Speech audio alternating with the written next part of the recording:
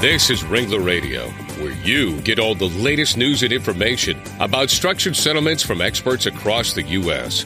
Ringler Associates, celebrating 35 years of successfully helping injured people and their families. Ringler Radio is made possible in part by the life markets that issue structured settlement annuities, including Allstate, American General, Liberty Life, MetLife, New York Life, John Hancock, and Prudential. Now join Ringler Radio host Larry Cohen.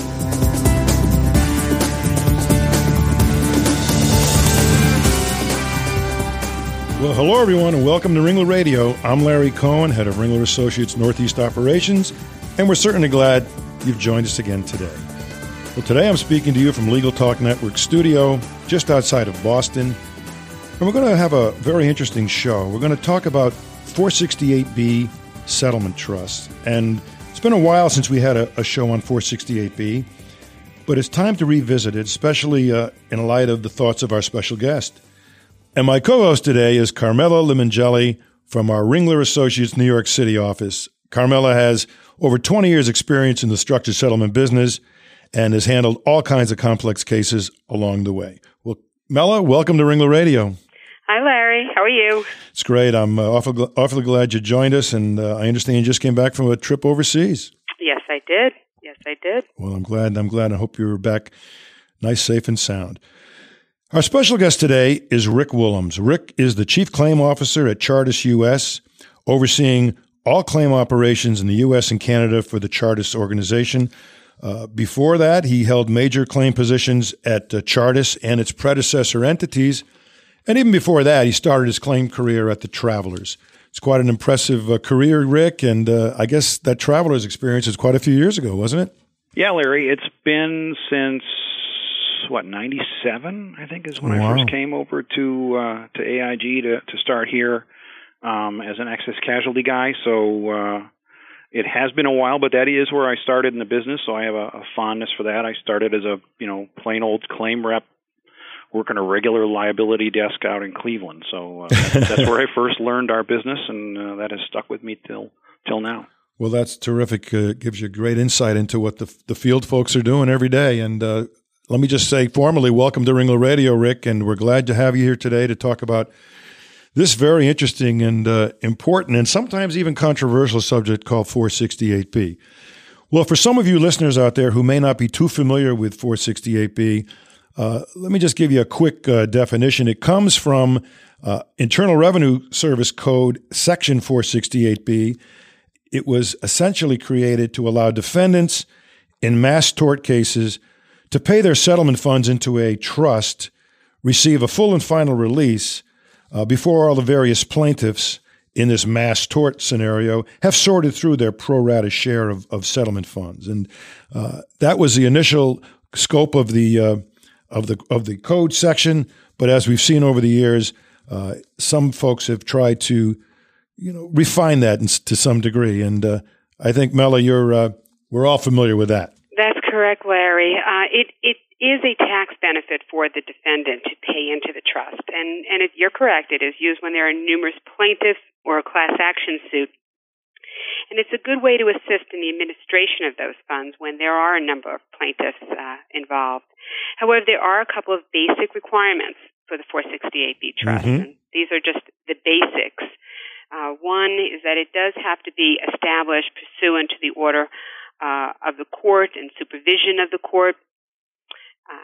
Two, it is used to resolve or satisfy claims that come out of either one event or a series of events. Example, in some of the environmental cases, there were continuous amounts to fund the cleanup. And third, it is required that the trust be applicable under state law. So it does have to be applicable under the state law, and its assets otherwise have to be segregated from the assets of the defendant. So, Rick, with that as background, let's talk about 468B in another setting, and that's where, and some people have advocated for this, and I know you have a strong position on it, but let's talk about when, instead of having multiple claimants, what about if we have a single claimant? Are 468B's trust appropriate for that setting? Larry, we think not. And at Chartis, we we come to this question as a big institutional supporter of structured settlements. Yes. We're the largest buyer of structured settlements in the world. It's a big part of our institutional approach to managing workers' comp and liability claims that we think the structured settlement device works really well for all the parties involved in the transaction. So it's not like we don't completely support the idea of structured settlements. It's not like we're a big institutional believer in them. We are, and we spend a fair amount of time and energy, every day, continuing to push that among our claim staff. So, I think we come to the topic with a fair amount of credibility that we like the tool in general. And 468B trusts for the multi-claimant, for the mass tort situation, we think is entirely appropriate, good and useful. Where we draw the line is the single claimant situation, because there we think the tax law surrounding that transaction is not settled. We don't think Congress meant to make a single claimant 468B trust the right thing to do. We think there's still a constructive receipt problem with those trusts. And so we worry that when plaintiffs want to do that, and generally the plaintiff, him or herself, doesn't care. They don't know anything about this conversation. So this is generally entirely a creation of either the plaintiff lawyer or the plaintiff structured settlement broker, or the two of them in combination, that they're creating a potential for a future tax problem that when it manifests itself, when the service decides to get around to dealing with this, which could be 5 or 10 or 15 years from now, that they're going to look around and hit those plaintiffs who took that money with a past due bill for taxes because they hadn't been paying taxes on the interest accrued on these annuities over time. They've been assuming they got the same kind of tax advantage that a regular structured settlement does. And when they hit them with that bill, those people are going to look around for somebody to sue. So, the first people they'll look at are the people they're in privity with, which was their lawyer or their lawyer's broker. But the problem there is that both of those entities are historically ephemeral in nature, right? Plaintiff lawyers as institutions don't have long institutional longevity. They come and they go. And the same with plaintiff structured settlement brokers. There's no example of one who's been around for 30 years. There's no example for one that has a great institutional foundation. There are a series of one-offs that come and go. So the people who will be left to sue 5, 10, 15, 20 years from now will be the original defendant, who's our policyholder, or us. And we don't have any appetite for collecting that kind of contingent liability over time. Right? With every day that goes on without the service bringing complete clarity to this situation, the overhang of transactions like that have happened and that create that contingent liability grows. And we as an institution do not want to have to roll the dice that 20 years from now the service is finally going to get desperate enough for revenue that they decide to look hard at this situation and decide to rule in favor of the fact that actually a single claimant trust isn't eligible under 468B, is a constructive receipt problem, and that those people have not been getting tax-free benefits all along. Well, that makes a lot of sense, and it is amazing, you said it well, that a lot of this is caused by a plaintiff attorney or a broker just trying to get control of the situation and trying to set up a situation that potentially causes a lot of problems in return for what they consider to be short-term gain. So you're right about that. Yeah, and like I say, it's not like we in Chartis don't like structured settlements, right? We demonstrate that every single day. We didn't quite make it to $750 million in premium last year out of our claim operations here in the U.S., but we got pretty close.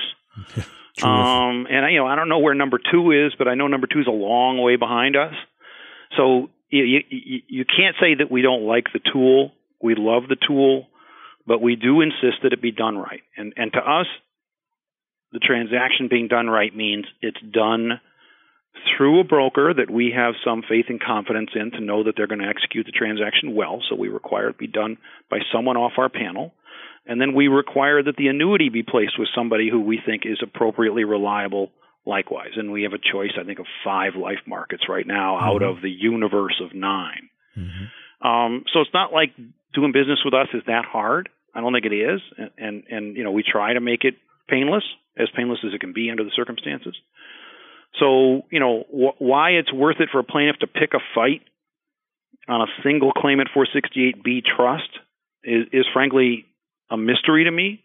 I don't know why they think it's worth the time and trouble, because they got to know we're going to fight it. We're not going to accept that contingent liability, right? Sitting down. It's going to be a problem, and we will never ever voluntarily accede to a single claimant 468B trust. We won't do it. Well, we'll talk about that a little bit later in this broadcast about what some of the reasons may be for why they're pursuing it and get to the bottom of that. But Mella, why don't you jump in here? Well, first of all, Rick, I must say Chartis does have an excellent program, and your claims people are very well trained, and the continuing education of the claims people definitely helps the structured settlement broker, because it's a very good match as part of the defense team. The idea of 468B trust, usually comes into the picture as the case is settling and the resolution is at hand. And the courts do get involved in it, and perhaps also in the administration of the trust when we have it. And they do. It does really make sense, because the payouts can be, tremendous with a number of groups. And in the beginning, it was not really set up to help the plaintiffs. It was something, at least in its infancy back in the day, it was designed to help the defendants who were plagued with large, typical class action lawsuits, who needed a way to bring some closure to these cases. Usually, there were multiple defendants in the case, and each individual defendant would have liked to have closed their file. So I think it started off in one direction, and then, as Rick says, it's taken a totally new direction. No question about it. And, the defendant does, in these 468Bs, get a full release when they pay their money into that entity, which is, obviously a good thing, but we're talking about multiple claimant 468Bs where this makes sense. And again, we'll come back a little later to some of the abuses in that process, but the bottom line is we've got a vehicle here that can be beneficial, but like many things in life, it's getting a little bit distorted. So, Rick, you have a strong opinion about these trusts. You've already demonstrated it here this morning.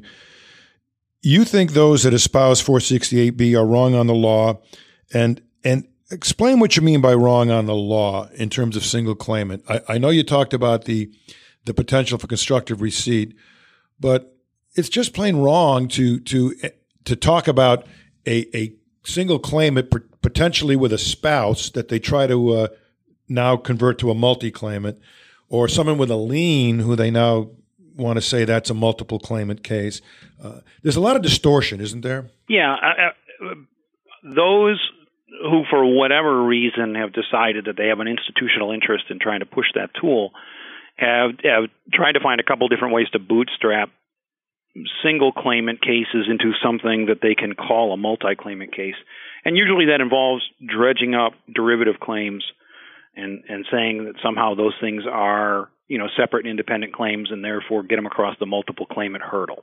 Mm-hmm. And you've put your finger on the two biggest attempts to do that. The consortium claim, mm-hmm. the classic derivative claim, and the lien claim, which is likewise a derivative claim.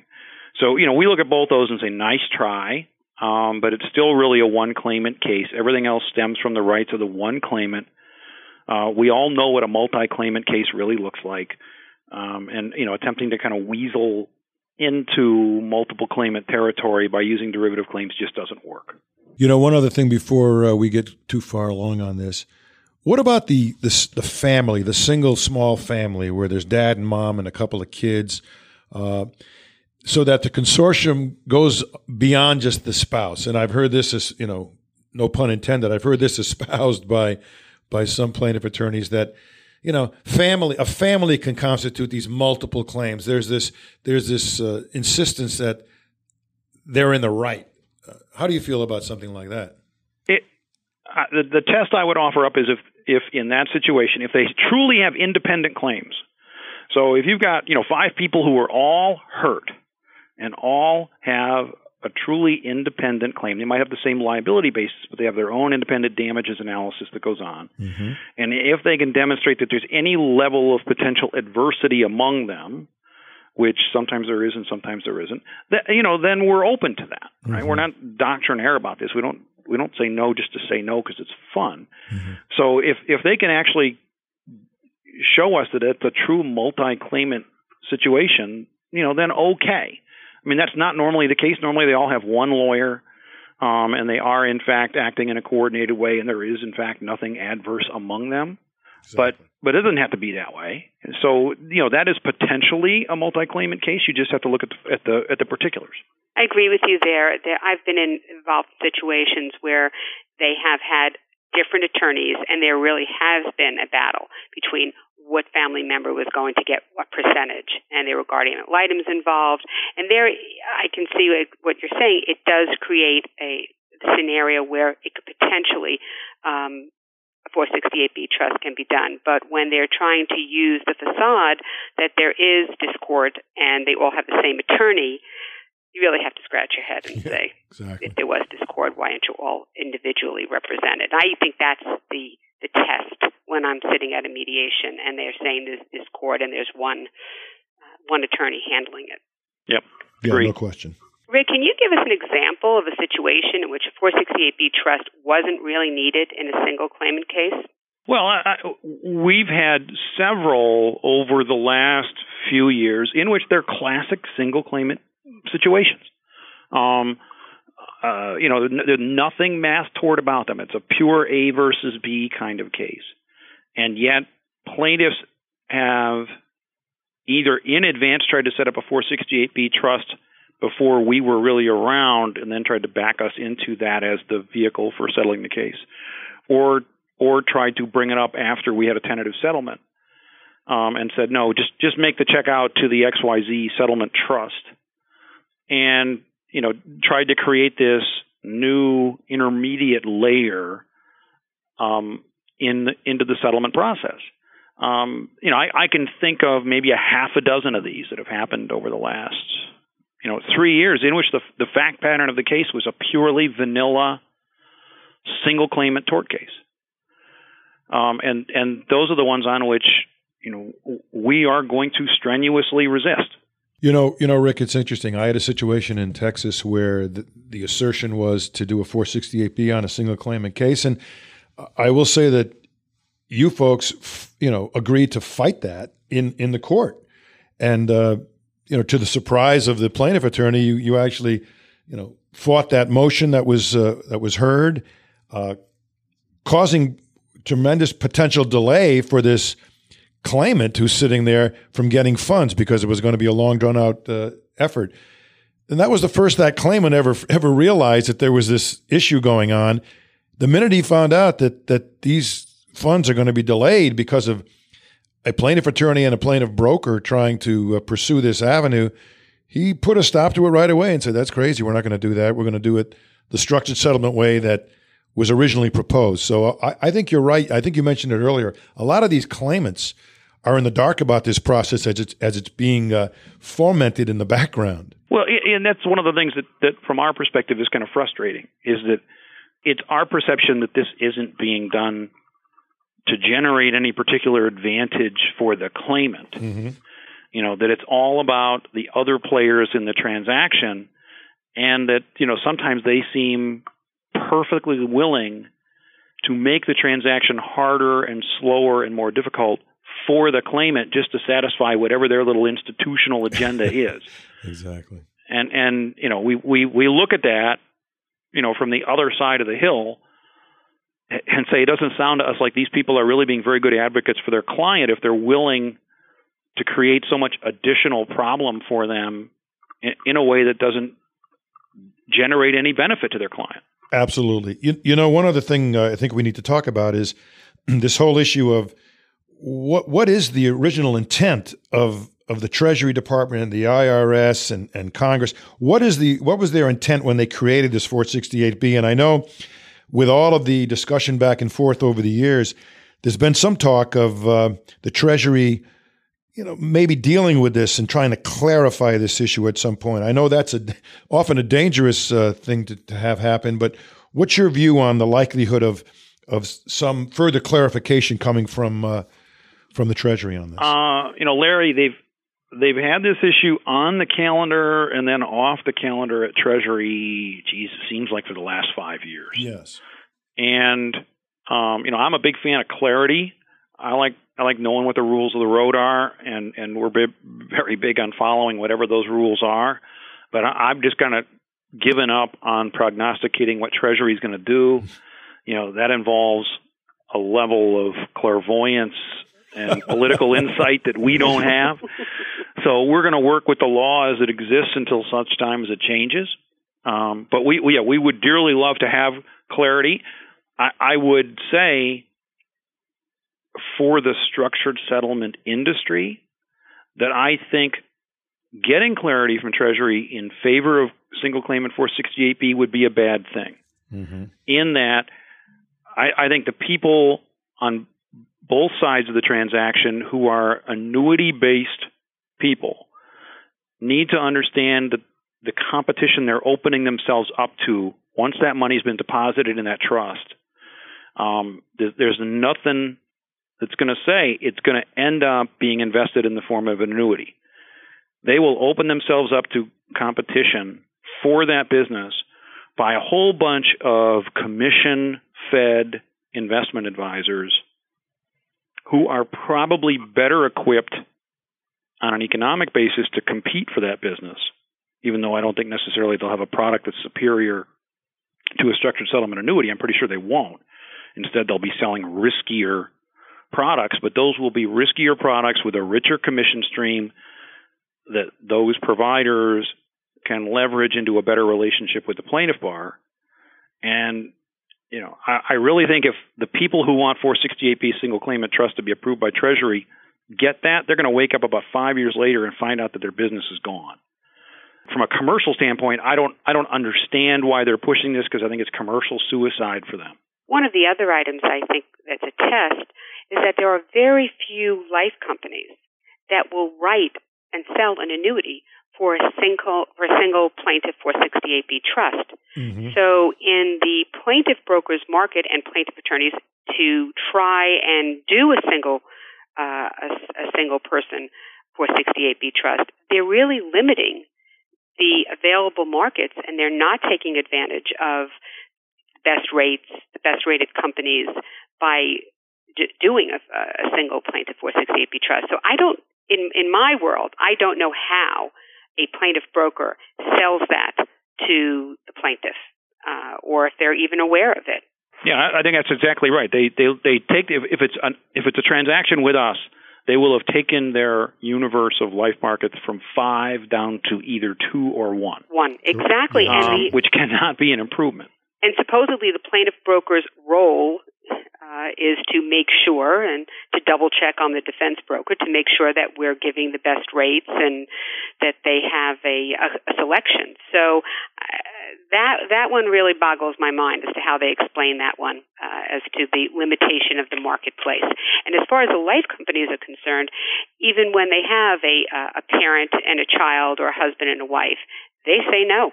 That to them is a single person 468B trust. Yeah, they don't want the contingent liability any more than we do. No, absolutely. And for the most part, they see it the same way we do, which is that there's no sure answer. And if there isn't one, then why institutionally would you want to take the risk that at some point Treasury is going to clarify against that being a legit transaction and start to issue bills?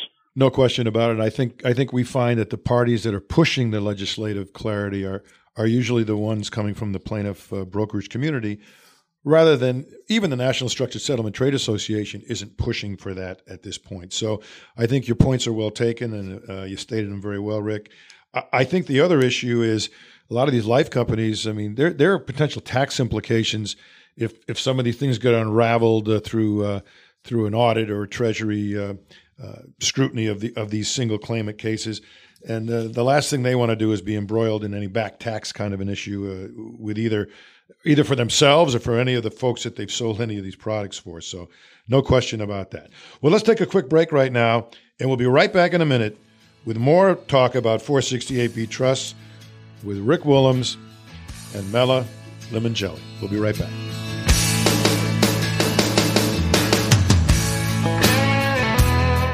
This is Ringler Radio from Ringler Associates. Quite simply, the undisputed leader in structured settlements for 35 years. Ringler Radio is celebrating its 6th year right here on the Legal Talk Network, produced by broadcast professionals.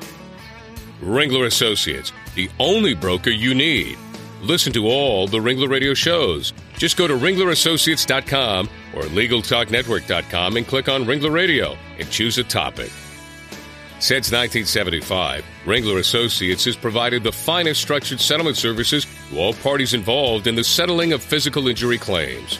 Experience counts. Over $23 billion in structures benefiting 166,000 injured individuals and their families, and one of the few companies that truly enjoys the trust of all parties in the settlement process. Did you know you can download Ringler Radio to your iPod? Just go to iTunes and subscribe to the Legal Talk Network. It's free. We invite you to listen to other shows on the Legal Talk Network. It's free at www.legaltalknetwork.com.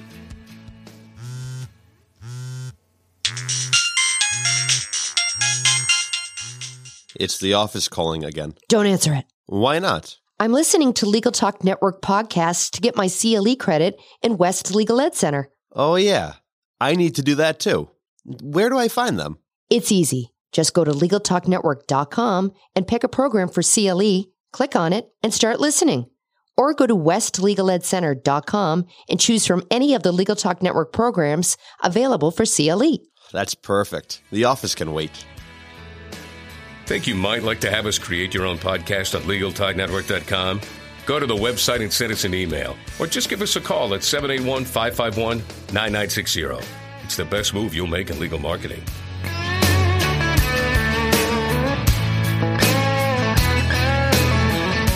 Welcome back to Ringler Radio. Glad you could join us. I'm Larry Cohen, your host, and my co-host today is Carmella Limongelli from our New York Ringler office. And, of course, our special guest, Rick Woollams, Chief Claims Officer of the Chartis U.S. operations. And we've been discussing 468B trusts and the rather controversial area of their use in cases with a so-called single claimant. And Rick, if we have an orderly settlement process and both the lawyers and the clients and everyone wants to structure their settlement, there's really no reason to even raise the 468B trust in these cases. We're all set to go without it. What's your take on maybe why this issue even comes up when you have such clarity about a structured settlement or an annuity being the right way to go? Larry, that's a little bit of a mystery to us in that, as you say, we love structured settlements, so we're always going to be facilitative toward that and as helpful as we can be. We do occasionally find cases where you've got a broker on the plaintiff side who has some sort of agenda or grudge or vendetta. or vendetta that he or she wants to act out on over, some transaction they had 5 or 10 years ago. Obviously, there's nothing we can do to fix that. So we're not even going to try. We would say, that we think we at Chartis run a very transparent and above-board program, that wants to be as facilitative as it can towards structured settlement activity. So, if they think we're behaving now in a way that isn't helpful, I want to hear about that. Mm-hmm. But beyond that, we just don't get it. We look on with some sense of puzzlement about why someone would want to make what ought to be a relatively simple transaction harder. Well, the single claimant 468B attempt can definitely add unnecessary tension, complexity, and a great deal of cost to the proceedings. But I think the most important part is that it limits the life market. So in an attempt to get the best, most competitive rates and combining different life companies to take advantage of their specific rate series, you're eliminating all of that. So I guess I have the same puzzlement as to why the plaintiff, attorney, and broker would want to do that. to their client. Well, Melly, you bring up an excellent point. I think when brokers and those of you in the audience and the listening audience who are involved in this industry, when you're in those settings and it's being pushed to have the single claimant approach, that's a great counterpoint to talk about the limitation on life companies that are even going to be willing to write that business, taking away some of the flexibility and things like age rating to be able to really lower the cost overall and increase the benefit for the claimant. Well, I bring up when they do start talking about a 468B trust, I do bring up the point of, so we're limiting it to one life company? And I just kind of leave it at that. And then the plaintiff attorney, I think it's so plaintiff broker driven that the plaintiff brokers are feeding to the plaintiff attorneys exactly what they want them to hear. Oh, you need to take control. This is your money. It's all about control. And I really think that's it. And then when I drop that little, so we're only going to live in this to one life company, the plaintiff attorney usually kind of looks over at his broker, and it's like a light, lightning bolt. How is this better struck. for us? Right. Right, it's good without even pushing hard, just to start with that one phrase. And as I've often found, oftentimes the claimant themselves are not even aware of what's going on here behind the scenes, and really, when fully informed of that, sometimes step in and put a stop to that. And no question that there's added cost, because having to fight this, and Rick, we are very, very happy about the way that Chartis will fight these efforts. That costs money to pursue in court proceedings to try to fight these off. So nothing really comes good of these ultimately, except a lot of rancor and everyone being upset about the process. But we've just got to keep up the fight, though, because you can't let the bad guys win. Yeah, that's exactly right. And we're, like I said earlier, we're never going to voluntarily take that contingent liability. So we're always going to fight. And why a plaintiff lawyer or plaintiff broker would want to take on the additional time and transaction costs and aggravation that fight involves is beyond me. I don't see any upside for the plaintiff in doing that, which is one of the reasons that this whole fight is so mystifying to me and frustrating. So yeah, I mean, it's not like we wouldn't love to write a structure. We do, we have, we will. All they got to do is say so.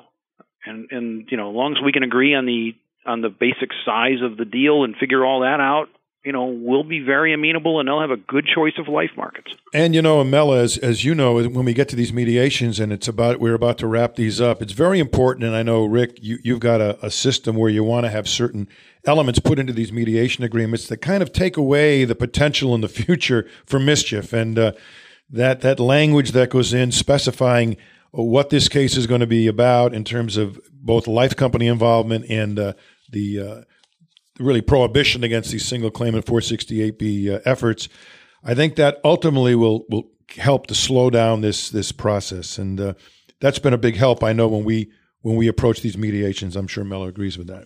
Yes, we put that right in the mediation statement at the time of settlement, so that there is not a question 24 or 48 hours later as to the approved life market. That Chartis will not pay into a single plaintiff 468B trust, and that we need to follow those rules. It's an agreement that happened at the mediation.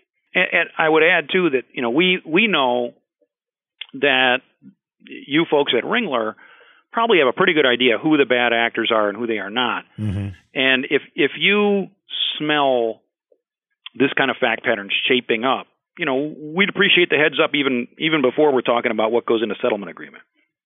Letting the claim handler know, letting Izzy Acevedo know is a good thing.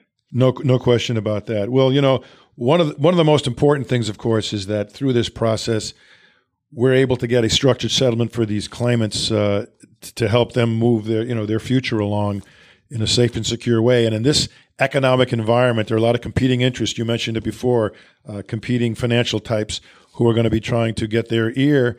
And we really appreciate, and I say this on behalf of all of us in the structured settlement industry, we appreciate, Rick, Chartis's position, your position, your position of support of structured settlements. to be that kind of creative tool to help the public out there, and we appreciate that very much. Well, Larry, we appreciate that you like it, we love you guys, but we don't do it for you. We do it because we think it's the right thing for not even Mella? Not even Mella. We do it because we think it's the right thing for our claim inventory. But it still is the right thing, and I don't see that ever changing. So, you can assume you're going to have a good partner in us for the foreseeable future. Well, that's great news. Well, that's very good news. By the way, Mella was right. I mean, we love the fact that you guys pursue this program and push this 468B. It's very helpful to have, like I mentioned in the Texas case. I mean, there are not a lot of clients that would have fought that in court and paid the money for a defense. Someone to go in there and fight that process, and it takes someone with backbone to do it. And we're thrilled that Chartis and Lexington and folks like that have that. Well, we're hoping that at some point word will get around, right? And the plaintiff bar and the plaintiff broker community will understand they're just making their job harder and more expensive and slower by wanting to dance on this, right. and they'll wise up. And a lot of this started, and let's be honest about it too. A lot of this started because some brokers weren't willing to share with other brokers in these transactions of typical structured settlements. When you have brokers trying to grab it all and not willing to share, other brokers decided, well, maybe they have to do something different to protect that process. So there's been a lot of that craziness going on through this industry for a while that's caused some of this to happen. And I think we all have to look internally at ourselves too to make sure that we don't let that be a cause of any of these issues. Yeah, and I get that. To some extent, we're coming along now in the middle of a conversation that's been going on for a very long time. And as a result, we've got people in that conversation who are really angry over things that happened 5 or 10 years ago. And that anger leads them to kind of act out in ways that aren't necessarily rational for the transaction at hand. And we can't do anything about that, right? I can't go back and rewrite history and create a universe in which everybody treated everybody else with respect throughout every transaction in the history of time. Right. Right. That that's not a possible outcome. So all we can do is behave rationally and appropriately going forward. And we certainly have tried to make that a foundation of our program, that it's honest, it's above board, it's transparent. And, to the extent that there are people out there who don't think that about us, that's a conversation we're delighted to have. But the fact that we got some players in our industry who are just going to behave in what look to me to be self-destructive ways just because they're angry about having gotten screwed out of a commission 10 years ago, there's just not much you can do with that. Yeah, no question. That's a sad part of this whole process here. Well, Rick, if someone wanted to contact you, how would they do that? The first thing they could do is reach out to Izzy Acevedo, who runs our structured settlement program. He's at 212-458-5533. If it's a more global or less structured settlement oriented issue and they want to talk to me, I can be reached here in New York, either by email at rick.woollams, WOOLLAMS at chartisinsurance.com, or by calling me up at 212-458-5766. Great. And Mella, how about yourself if someone wanted to reach you? They can reach me via phone at 212-513-1440 or email me at, here it goes, CLIMONGELLI at ringlerassociates.com. Terrific. And they can also visit our website, which is has lots of good information. No question about it. I was going to say, if anyone wants to reach any of our Ringler Associates, ringlerassociates.com is the website, and we have recently updated that website. We've really recreated it. It's terrific. I encourage anyone to go to the site. There's a lot of good information, and it changes all the time. I encourage you. And if you want to hear this particular show, you can download it onto your iPod or listen to it on your computer. But if you download it on your iPod and you put those little earbuds in your ears, you can wander around the street and listen to Rick Woollams and Mella and myself talk about 468B, and I think that would be a wonderful way to spend your walk. So with that, Rick, I want to thank you very much for joining us today. All right. My pleasure, Larry. Absolutely. And Mela, thank you for being our great co-host. You're welcome, Larry, and thank you, Rick, for being on our program. Terrific. Nice talking to you, Mela. Now, the rest of you out there, go have a great day. Take care. The views expressed by the participants of this program are their own and do not represent the views of, nor are they endorsed by, Legal Talk Network, its officers, directors, employees, agents, representatives, shareholders, and subsidiaries. None of the content should be considered legal advice. As always, consult a lawyer.